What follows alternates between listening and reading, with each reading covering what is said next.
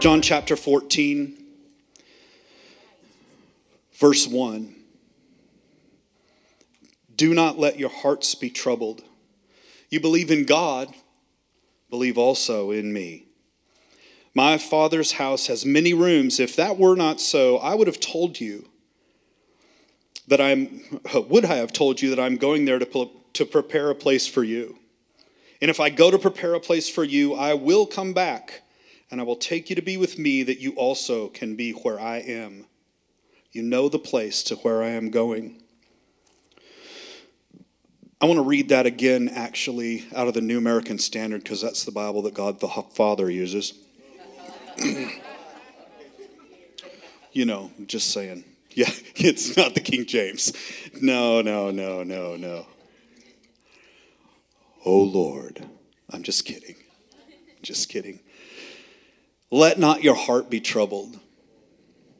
Believe in God, believe also in me. In my Father's house are many dwelling places. If it were not so, I would have told you, for I go to prepare a place for you. And if I go and I prepare a place for you, I will come again, and I'll receive you to myself, that where I am, there you may be also. God, that you could come into this place, Lord, that you would move ancient boundary stones that we set up in times where we couldn't see you. That you would open blind eyes. That hearts that have ceased to beat would once again hop into rhythm, and that it would be with yours. That breath that's grown shallow and weak would become deep and vibrant. And that we would hear the sound of you singing over us. Hey. All the people together said, amen. All right. So, I'm just going to lay out where we're going to go. I've come out of a little bit of an education background, and so I always try to tell people where we're going during the time that they're going to be with me, so that they don't become afraid and run. Because, when you get going, pretty soon people are like, it's never going to stop. There's no end to this, is there? But there is some things that I want to accomplish here today. We're going to start here in John chapter 14. This message actually comes out of a journey that I've been on personally.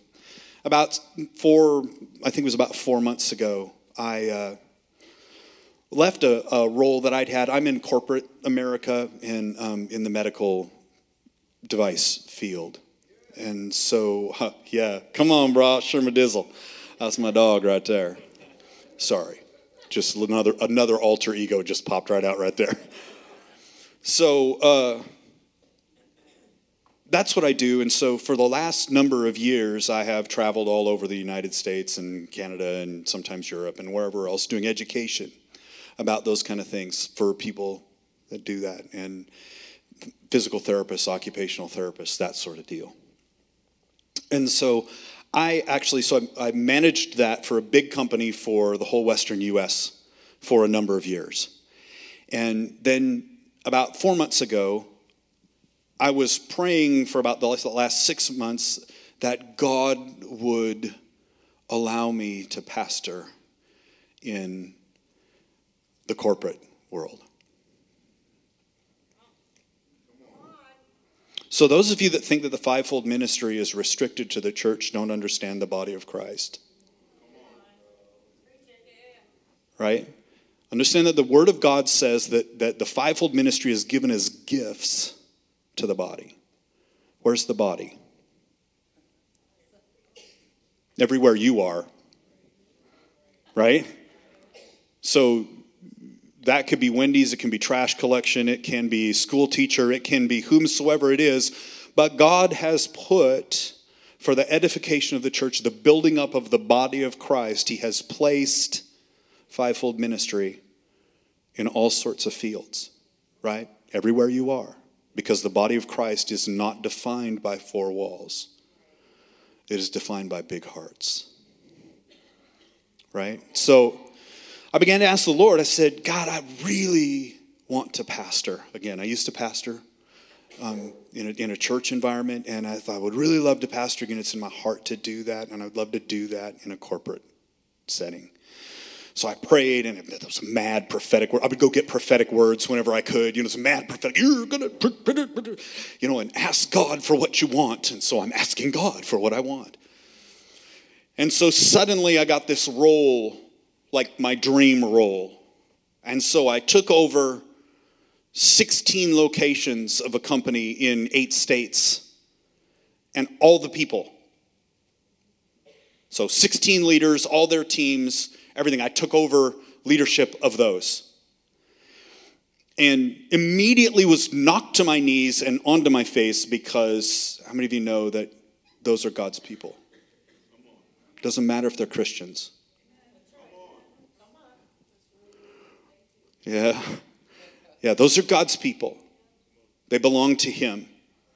And so I was seized with this idea that, oh my goodness, what am I going to bring these people? And I began to be seized by this one question. How am I going to, as a person who knows God, how am I, in a corporate world setting, going to draw lines that are right and wrong? Right? Because faith produces something, right? There's a reason that James is included in the canon of the scriptures. It's not to get you to work. It's to show you that faith produces something so that you can go, oh, fruit checker. Right? I'm a fruit checker. I don't check your fruit, but I am checking my own fruit. Right? I can look at my own life and go, okay, faith, all this yap stuff that I've got going on, that stuff produces something in God, right? In real life. Rubber does meet the road in Christianity. It's not just theoretical, right? So I began to ask the Lord, I said, what does that look like? How do I be a person of grace and who believes utterly? Whatever you believe about the finished work of the cross, you and I should talk sometime because I'm a little radical. It's done. Your old man is gone. Gone. Gone. And that's the message that I have for unbelievers.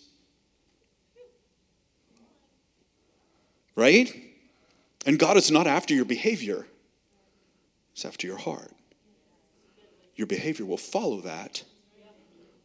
But if you believe that you need to legislate behavior first or up front, then you do not trust the work of the Holy Spirit. Right? So the Lord comes in, he's made another transformation, and the work of the Holy Spirit in the person that is surrendered to the work and person and lordship of Jesus Christ is inevitable. That's not me saying that. That's Philippians chapter 1, verse 6. It says, he will be faithful to bring to completion the thing that he started in you. Right? That's the word. That's the word of God. So, in the midst of that thing, I'm like, okay, I need to be able to go, because how many of you know that there's one or two issues that come up in the secular, quote unquote, world? I hate that word, but I'm going to use it just for lack of a better description. In the secular world, there's one or two issues that pop up that you might want to take a stand on. Just saying. This could get a little awkward, could get a little uncomfortable, but what you don't want to do, right, what we don't want to do is misrepresent the heart of God. Because if we are inviting people into a litany of things that they ought to do better than they're currently doing, they will be both exhausted, disappointed, and disillusioned by the God that you've presented. Because it's dependent on their performance to accomplish the goodness of God. And the goodness of God transforms their performance. It's in a completely different paradigm. Completely different paradigm to do that. But faith looks like something. So I began to ask the Lord about this. And this is what the Lord told me. It's a pretty simple thing. And actually, that's why I texted Zach. And I said, Lord, what does this look like? And he said, you create a place to come home to. A place to come home to. So let me ask you this. In this room, any mothers, fathers, sisters, brothers, children? Any friends?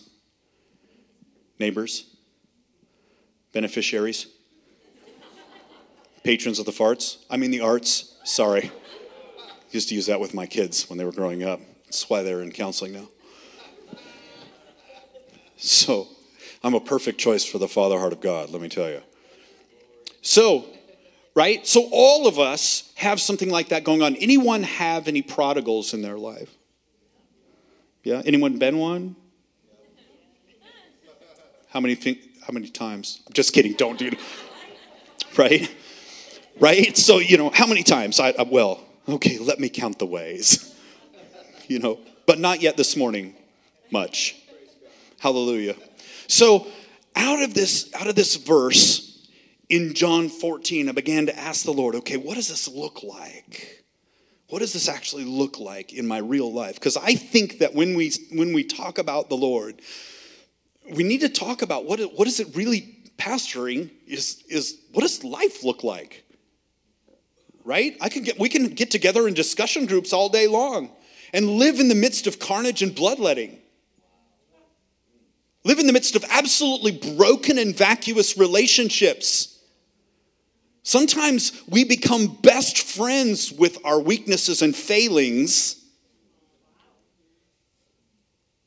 rather than transformed by the fruit of the presence of Holy Spirit inside of us. So, anytime you look at the Word of God, you got to come through a paradigm, right? Does anybody, or if you don't know how to pronounce that word and you're just going by phonics, it's paradigm. I'm hooked on phonics. All right, so y'all need more of my coffee. Okay, so in the midst, if you're going to look through a paradigm is a lens, for lack of a better description. I am looking at all of you through a paradigm that makes you visible to me right now. If not, you are men like trees walking. There's actually Bible for it. Okay. Sorry, that's an old Sunday school joke. So, right? So we look through a lens at Scripture, and we have to form that lens, decide what that lens looks like, and that's going to affect what we get out of the Word of God. So when we look at what Jesus says here right out of the beginning of John chapter 14, verse 1, 2, and 3, there's context to this that you have to have. Now, how many of you know that the New Testament is entirely relational? Yes. Christianity is entirely relational. You cannot demonstrate, live in the midst of, work out of relationship, or work out your Christianity outside the context of relationship. Right?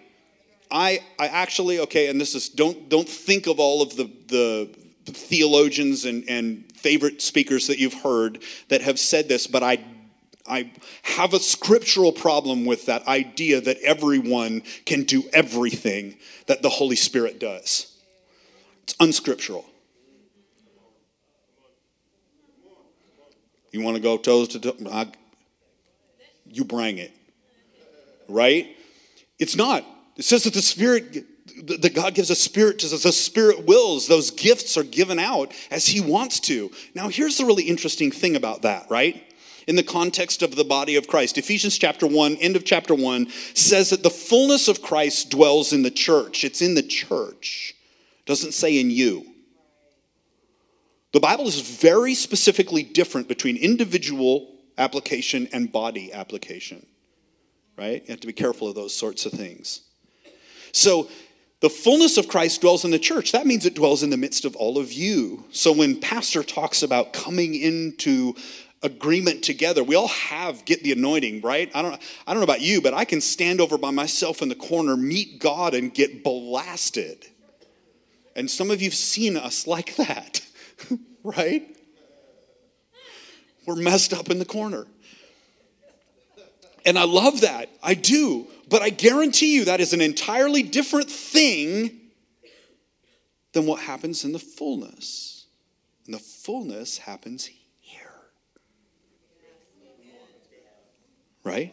Now, look, let's just talk about this as an example. How many of you have ever had, you needed a new set of tires on your car? Now, yeah, right? And so have you ever been in, how many of you need new tires right now? Okay, so I had 5 kids, and now I have 5 grandkids. I know I look absolutely fantastic for having so many grandkids, but so I had 5 kids, and I guarantee you that during the course of them growing up, once or twice, I was hunting around for Happy Meal money in the couch, right, to try and get my kids fed, you know. Then I'm not terribly exaggerating on that. It might have been Rice-A-Roni money. You know, I mean, it just isn't always easy when you got a lot of kids. Anybody who's got kids, come on, somebody, right? So, yeah, so here we go. Big family, doing the whole thing. I needed some new tires. I can tell you that I drove around on some bald things with wire sticking out more than once with my children. They were in car seats. It's okay, right? So I drove around like that, and I guarantee you I prayed this prayer, God, I need new tires. And I was a Word of Faith guy, all right? So I came out of the Word of Faith church. We call that the blab it and grab it crowd. So if you believe you received it, then you can have whatever you ask for. Glory. Glory. All right? So you can have whatever you ask for. I'm calling stuff out. I'm calling out the name of the tire. Because you got to be specific. I'm doing all the right things, I'm calling out the name of the tire, the kind of tread that I want on them. And while I'm at it, I throw in what kind of car that I'd like the tires to be on, just in case he's going to bring the car with the tires. You don't know. He's God. Right? So I call out the tires. I do the whole thing. I can tell you what never happened. I never went out the next morning in Seattle in the rain and went, new tires. That's amazing. Think about the testimony that would be, God. Trust me, I prayed that. I mean, I'm trying to talk God into it, like he's up there going, well, if you could make a good case, I could be convinced to get you some tires. It's not about that, right? Can I tell you what did happen? More than once. Somebody in the church came up to me the next week and said, hey, I was praying for you, and I felt like the Lord wanted me to buy you new tires. Right? Now, why? The question is why? You can blow past those things and go, oh, well, that's just new tires. Fabulous. Woo-hoo. Take your new tires and go, right? The 10 lepers all got healed. Only one turned around and came back. The 10 guys still got healed. The other 9 ran away totally healed. It didn't get taken back from them because Jesus didn't go, well, you're not grateful. There's that hand again, right? He didn't do that. No, they all got healed, only one came back. So sometimes we have to look at what God does and go, God, what's the treasure stored up in here? And the treasure stored up in there is that God always chooses to meet the needs of his people. Almost always, like 99.999999999999999% of the time, God chooses to meet the needs of his people in the context of the body of Christ because it's relational. He doesn't want me to get what I need without you and you and you and you and you and you and you. So out of that relational framework, and we look at John 14 right here, verse 1 comes at a really interesting place. This right here is in the context of the Last Supper. This is Jesus at dinner with his best friends in the universe. These guys are fart-smelling brothers. Right? They have experienced the worst each other has to offer. I apologize to my mother, who is right there, for using that word because we were not allowed to when we were young. We're probably still not allowed to, but I'm less motivated to follow that rule. It was religious. And so, oh my. Pull it in, Lee, pull it in. Pull up, we're going in. Okay, so, right? So here's the thing. In chapter 13, since we're looking at this contextually, we have to know what's going on right here. We have to know, anytime that you look at the disciples, what happens with the disciples in the ministry of Jesus, and you think that those things, we distill them down to just literary tools. Like we just used the disciples to make a point. You lose something about what's going on in the New Testament right here. Because these are real men. They have hearts. They can be disappointed. They can be really crabby. There's two of them that like to fist fight. Right? They can be, these are guys that don't have it all together. They're real dudes. And Jesus is a real human being. The Bible says really clearly that we do not have a high priest who is a stranger to our weaknesses, but has experienced everything that we have. And he had to in order to be the high priest that could deal with our problem. So, two things happen in chapter 13. First of all, Judas pulls off perhaps one of the two largest betrayals of Jesus personally in history. Now understand the level of relationship. Just beyond, the 12 dudes. Jesus preached to thousands and only pastored 12. These are his 12 best friends. So Judas has just sold Jesus' life for 30 pieces of silver. Not talked bad about him. Not let slip a secret that you wished he would have kept secret. Not disagreed with him about some little thing or spoke rudely about his wife or girlfriend.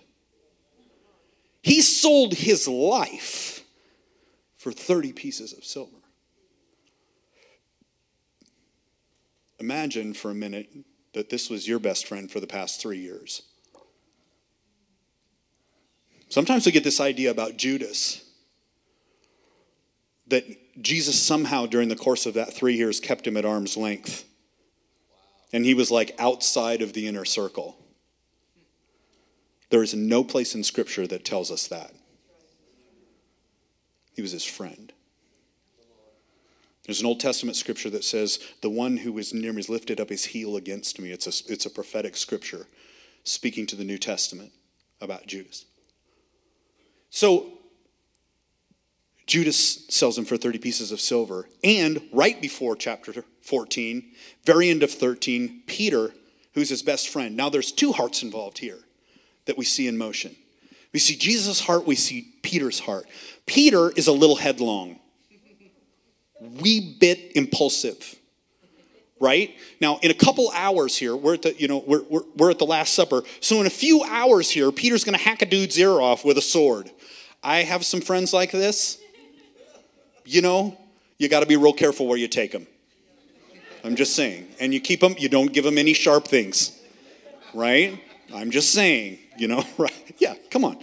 Glenna knows what I'm talking about right here. All right, so, but be that as it may, in a few hours, somebody's going to make a mistake and give Peter a little sword. And it's going to go south.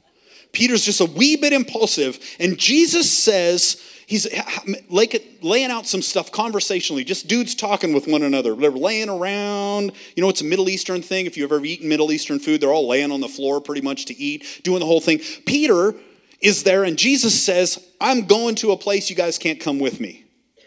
Peter's like, what? There's why can't I go now?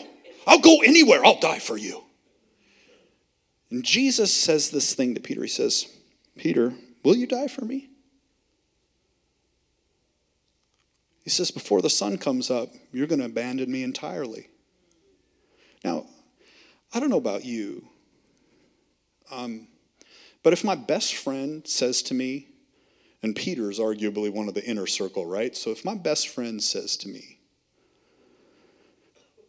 by morning, you are utterly going to betray every part of our relationship and abandon me completely.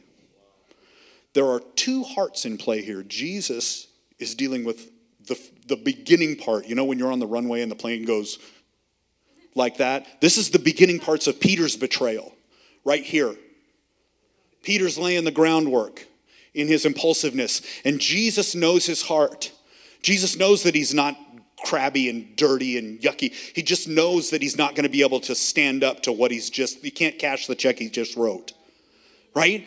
And Peter is stopped dead in his heart because he, at that place, doesn't realize his own heart. And Jesus just told him that he's going to abandon him, his best friend. You're going to abandon me. I don't know, that's pretty painful.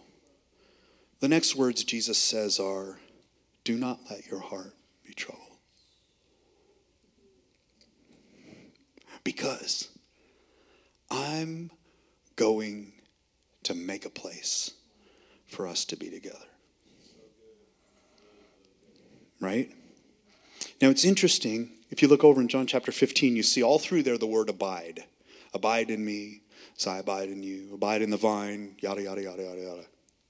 Abide, abide, abide, abide, abide. That word is meno in the Greek, and it means literally to stay home. To stay home in God.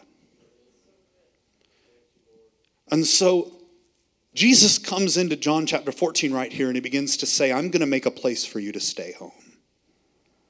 I'm going there, and I'm going to come again. I'm going to get you, and we're going to be together, because that's my heart, for us to be together right there.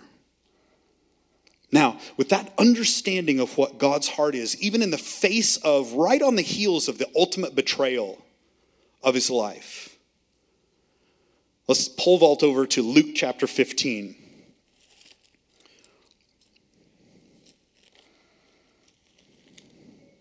And I'm sorry, I have to work out of the New American Standard because I'd just be sinning if I went with anything less. The Lord will forgive. I know. I'm totally kidding. Don't let that settle on you like a religious thing. Unless it needs to. I'm just kidding. So, Luke chapter 15, verse 11. Now this story, you can have it open if you want to, but I'm just going to lay some stuff out to you, and we're going to kind of bring this thing home right here. This is a story we're all really familiar with, right? What's the name of this story? Actually, that's not the name of this story. I love what the NIV 2011 does with this title right here. It says, A Man with Two Sons. This is not the story of the prodigal son, it's the story of two sons. But more than that, it's the story of the father. Now I want to ask the question, ask this question periodically as we go through just this little story right here. And the question is, where was the father? Those of you who are mothers, brothers, sisters, cow, cats, dogs, all those things.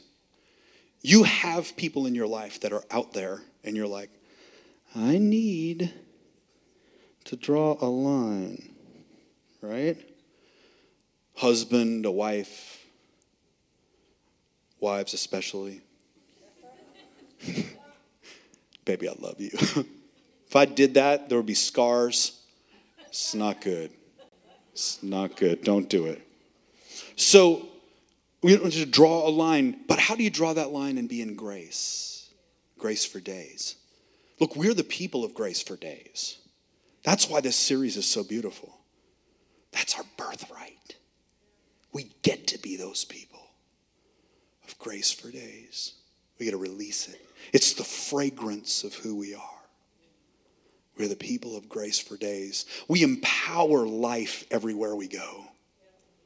We're like a wind that blows into a stagnant room We blow in, we blow open the curtains, we blow open the shutters, we blow away the dirt, we blow away the grime. We didn't sweep up the dirt, we blow it away and displace it. Right? This is a man who has 2 sons. The next little thing is super interesting to me. It says that the younger one, now why does it say that? Why is that important? I mean, you would assume that if they're not twins, even if they are twins, there's a younger one and an older one, right? But why is it important to make a point of the fact that there's the younger one? I'm going to throw something out there to you. You can just think about this. So, in this story, there are 2 systems represented. The younger son represents relationship. The older son represents religion. Or you could say the religious spirit. Man's attempt to put structure to how to access the Father. The goodness of the Father. That's what religion does. Gives us some sort of framework that we can say, if I do this and this and this and this and this, I'm in. If I leave, I'm only like 30% out, but 60% in, and that's 3 of those things. I didn't grow up Catholic. Very Protestant. Some days really Protestant. So, right? So in the midst of this thing, now, we have the younger son. The younger son comes to his father, and he asks for his part of the inheritance. Now, problem number 1, the younger son is not the one who gets the inheritance first. The older son's the one who gets the inheritance first. But the younger son, even though he is an imperfect picture at this point, he understands at least that his inheritance is because he's a son, not because of his birthright or order. Right? It's his relationship to the Father. So he comes to the Father. The Father says, very well, I'll give you your part of the inheritance. I'm going to divide it up, and I'll give you your part. Now, about a little bit later than that, the father, the young son, takes off and he heads off into a distant land, it says. And while he's there, he gets a disco ball, a little bit of pharmaceuticals, a hot tub, some fast cars, and the ladies to go along with it. Right? He's got it all going on. He's a party on wheels. Right? And he got a scooter from Shermadizzle. Over here. Come on, dog. Right? Whoo! Drop it low and make it go. All right. So he does this stuff, and he ends up over there like this. Now, let me tell you something. Do you think that the father had no idea that the son was going to do that? One day he just woke up and went, woo, I'm out. He was the picture of perfect obedience up to then, right? Please, God and the Father is not my Johnny would never do that. It's not how the Father rolls. So let me ask you a question. In the midst of this thing, where's the Father? Father's at home. The Son now has gone to a distant land. What is his relationship to the Father? Still a son, but he's in a distant land. He's now a son in a distant land. And he has resource given to him by the Father. Strangely enough, he gets to spend that resource however he wants, right? Come on, Glenda. He gets to spend the resource however he wants in the distant land. And he spends it poorly. Right? And he ends up with no more resource, and there's a famine. He begins to be in need. He sells himself to the father of the distant land. Different household, different rules. That father, also referred to AKA as the father of lies. Here's a couple of interesting things. Pigs, taking care of pigs, is the worst possible job for a Jew. You know why? Not because they stink, but because they make it impossible for you to worship. Touch pigs, mess with pigs, you're out of the temple. Under religious system, the presence of God is location-centric. You have to go someplace, be in a certain place, act a certain way to interact with God and get anything from him. This kid is a wreck. He has gone to the lowest. Talk about being at the end of yourself. This is the end of himself. He's at the end of himself. It says he comes to his senses. Interesting side note. So the devil's referred to as Beelzebul, right? Which, does anybody know what that means? You read the book in high school. Lord of the Flies. Where are there a lot of flies? Just saying. Drop that in there for a second. So here we go. The son comes to his senses. He's like, whoa, I would like to eat. These pigs are eating better than me. I'm taking care of the worst thing, and they're eating better than me. And he crafts a perfect speech. The reason I say this is perfect is because for all of those of us that have set up bars and measures of what it will take for somebody to come to us and repent, have helped people make this speech.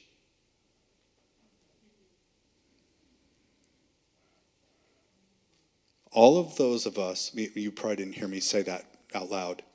All of those of us who have set bars for what it looks like for somebody to come and repent to us and get back in our good graces have helped somebody write this speech.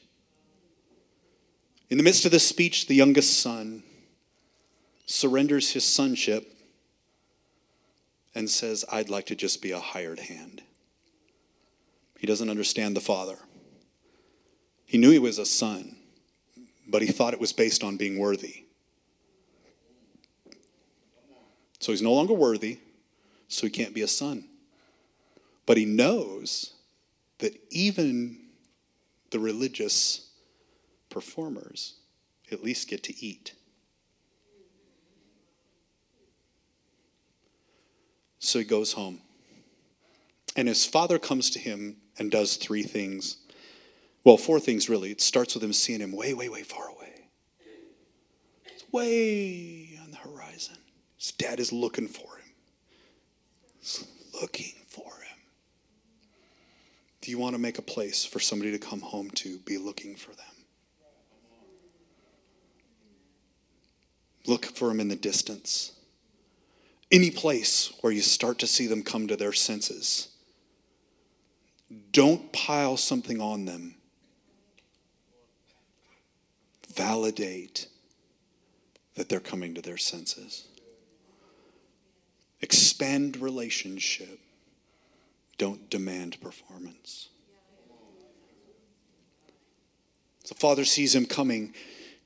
He runs off into the distance. Grabs his son. The son presses play on the little recorder. Father, I am no longer worthy to be your son. Make me as one of your hired hands. The Bible gives no indication that the father even listened to him. I mean, just like literally ignored him. Turns to the servant, says, I want you to go get the best robe I've got. In one fell swoop, talk about the finished work of the gospel. In one fell swoop, he takes the robe, he wraps up all the bad smell, all the bad performance, all the marks, all the dirt, every bit of it with a robe of his creation and his possession and his earning and his, do you get the his part? It's utterly the Father and it's utterly nothing the Son did. And he covers him entirely in the robe. Nice part about robes, they leave like your feet and your head out. right? You can see where you're going, but everything else is covered up. Some really horrible things have been hidden inside robes. Right? I'm just saying. So he's wrapped in the robe. The next thing the father gives him, so crazy, gives him a ring. I know, and this is not bling, right? This is not a bling ring. When you get a ring in these days, it's like you going to one of your kids and going, by the way, kids, here's the checkbook for the house. Not only is it the checkbook, but it's the authority to enter in to agreement, binding agreements. The son now has the power to make an agreement that the father has to abide by.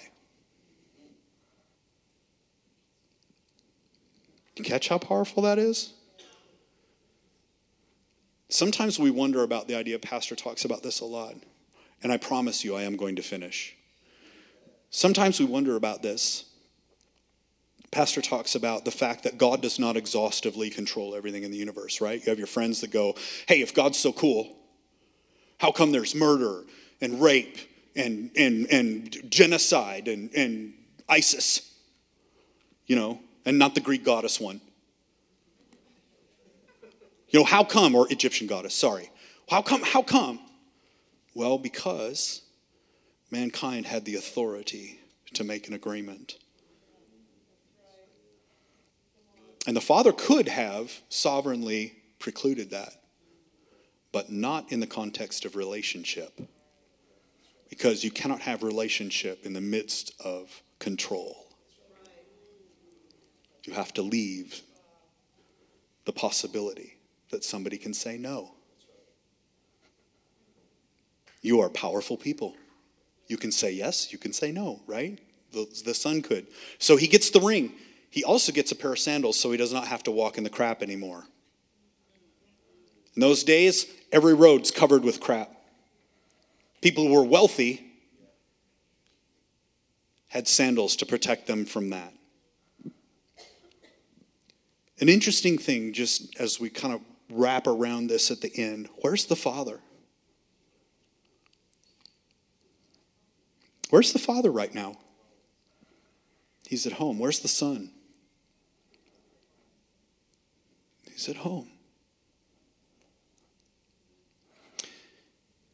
Just conversationally. If you don't make a place to come home to, if the father had left and gone to the distant land and lived with the son, sometimes we think that grace means that God somehow compromises who he is to be a part of the distant land, to be a part of that culture. Now, I'm not talking about how you communicate. I'm not talking about language. I'm not talking about any of those things. But identity-wise, that the father was in the midst of establishing a home. If you are not taking the time to establish your home for somebody to come home to, then there will be no place to come home to. And you will be adrift with a list of rules. You and your rules will be adrift. But if you create a place that's filled with the heart of God,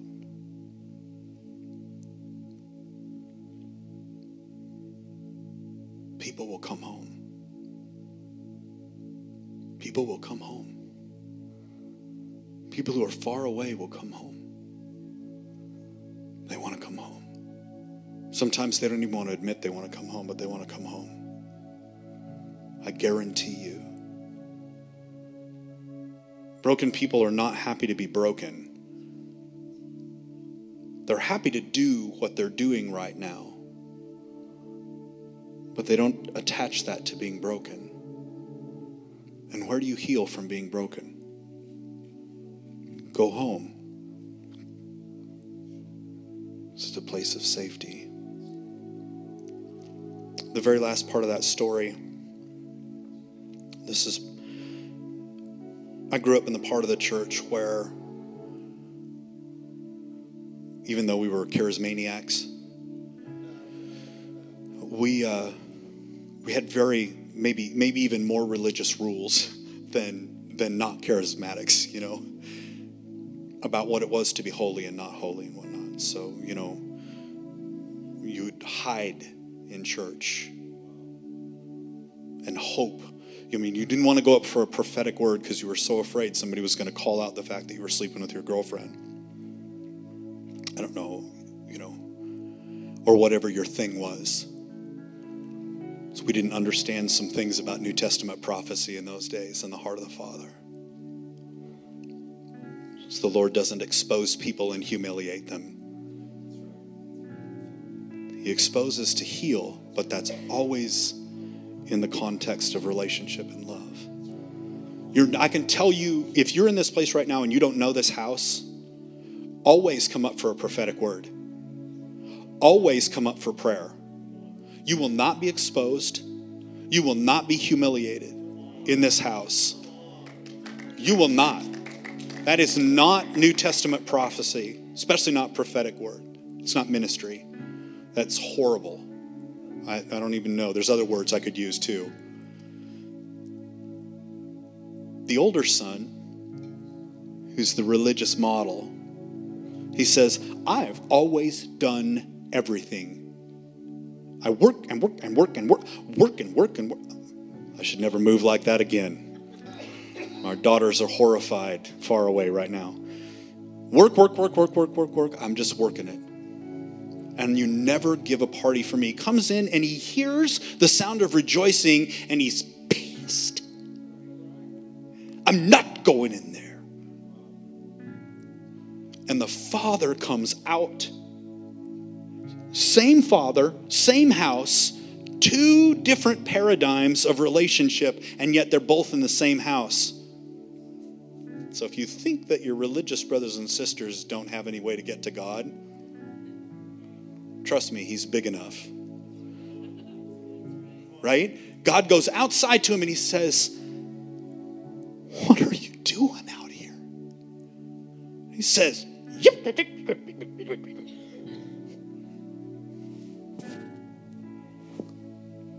I'm not going in. God says, your brother was lost and is found. We had to rejoice. Doesn't say that we decided to throw a party. It said we couldn't help it. Do the thing. So a couple things. Prayer team, you guys can go ahead and come up and I had a couple things on my heart for this morning. I know that there are some of you that have prodigal people in your life, friends, neighbors, beneficiaries, patrons of that stuff.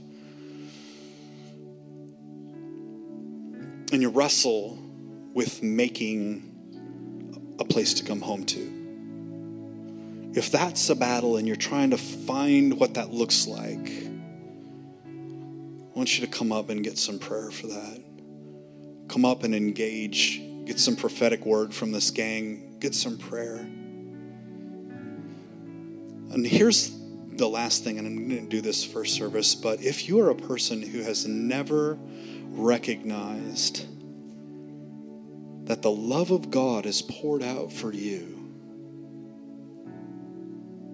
that this atmosphere is different than the atmosphere that you've been in, that there is a place to come home to and it belongs to you. If you've never decided to explore that, you notice I didn't say arrive at this big place of belief. If you're interested in grabbing a hold of the thread of that sweater, Pastor Zach talked about this in first service, and pull that thread and see what unravels. The goodness of God is over you. He's been after you. He hasn't abandoned you. He's been after you. In the midst of every place of barrenness, every lack, every place where you thought you were all by yourself, you weren't. And I guarantee you, he's a hider of treasure. There's treasure hidden in the midst of the place where you are. And he wants to go with you and dig it up. He wants to transform your life utterly. If that's you, then I want to pray with you. And you can come up afterwards. And so if one of those two things is true, and you need ministry in those areas or prayer for any other reason, then come on up. And Pastor, do you want to close? Or come on, are you thankful for that word? Amen. So we're going to dismiss you. If you need prayer, you want prayer, we just invite you to come. And then if it's your first time or you've been coming recently, you're new-ish, we have a little area in the back where it says engage. You'll see the screen back there. We want you to go back there, meet Connie, our host, and then Travis, if you're here, one of our leaders, pastors, if you could be back there, and we're going to join in just a moment. We'd love to connect with you and all that stuff. So listen, are you all ready to go? Be blessed. Right now, lift your hands up with me and just say, Lord, thank you for your love and your presence. Thank you for what you're doing inside of us. We receive your love in the name of Jesus. Amen. You may be dismissed. And if you need prayer, please come right now. Those of you that feel that call to come, just coming up. We have a prayer team up here that just can't wait to minister, prophesy, pray over you. They are anointed. Thank you, Lord. Amen. Bless you.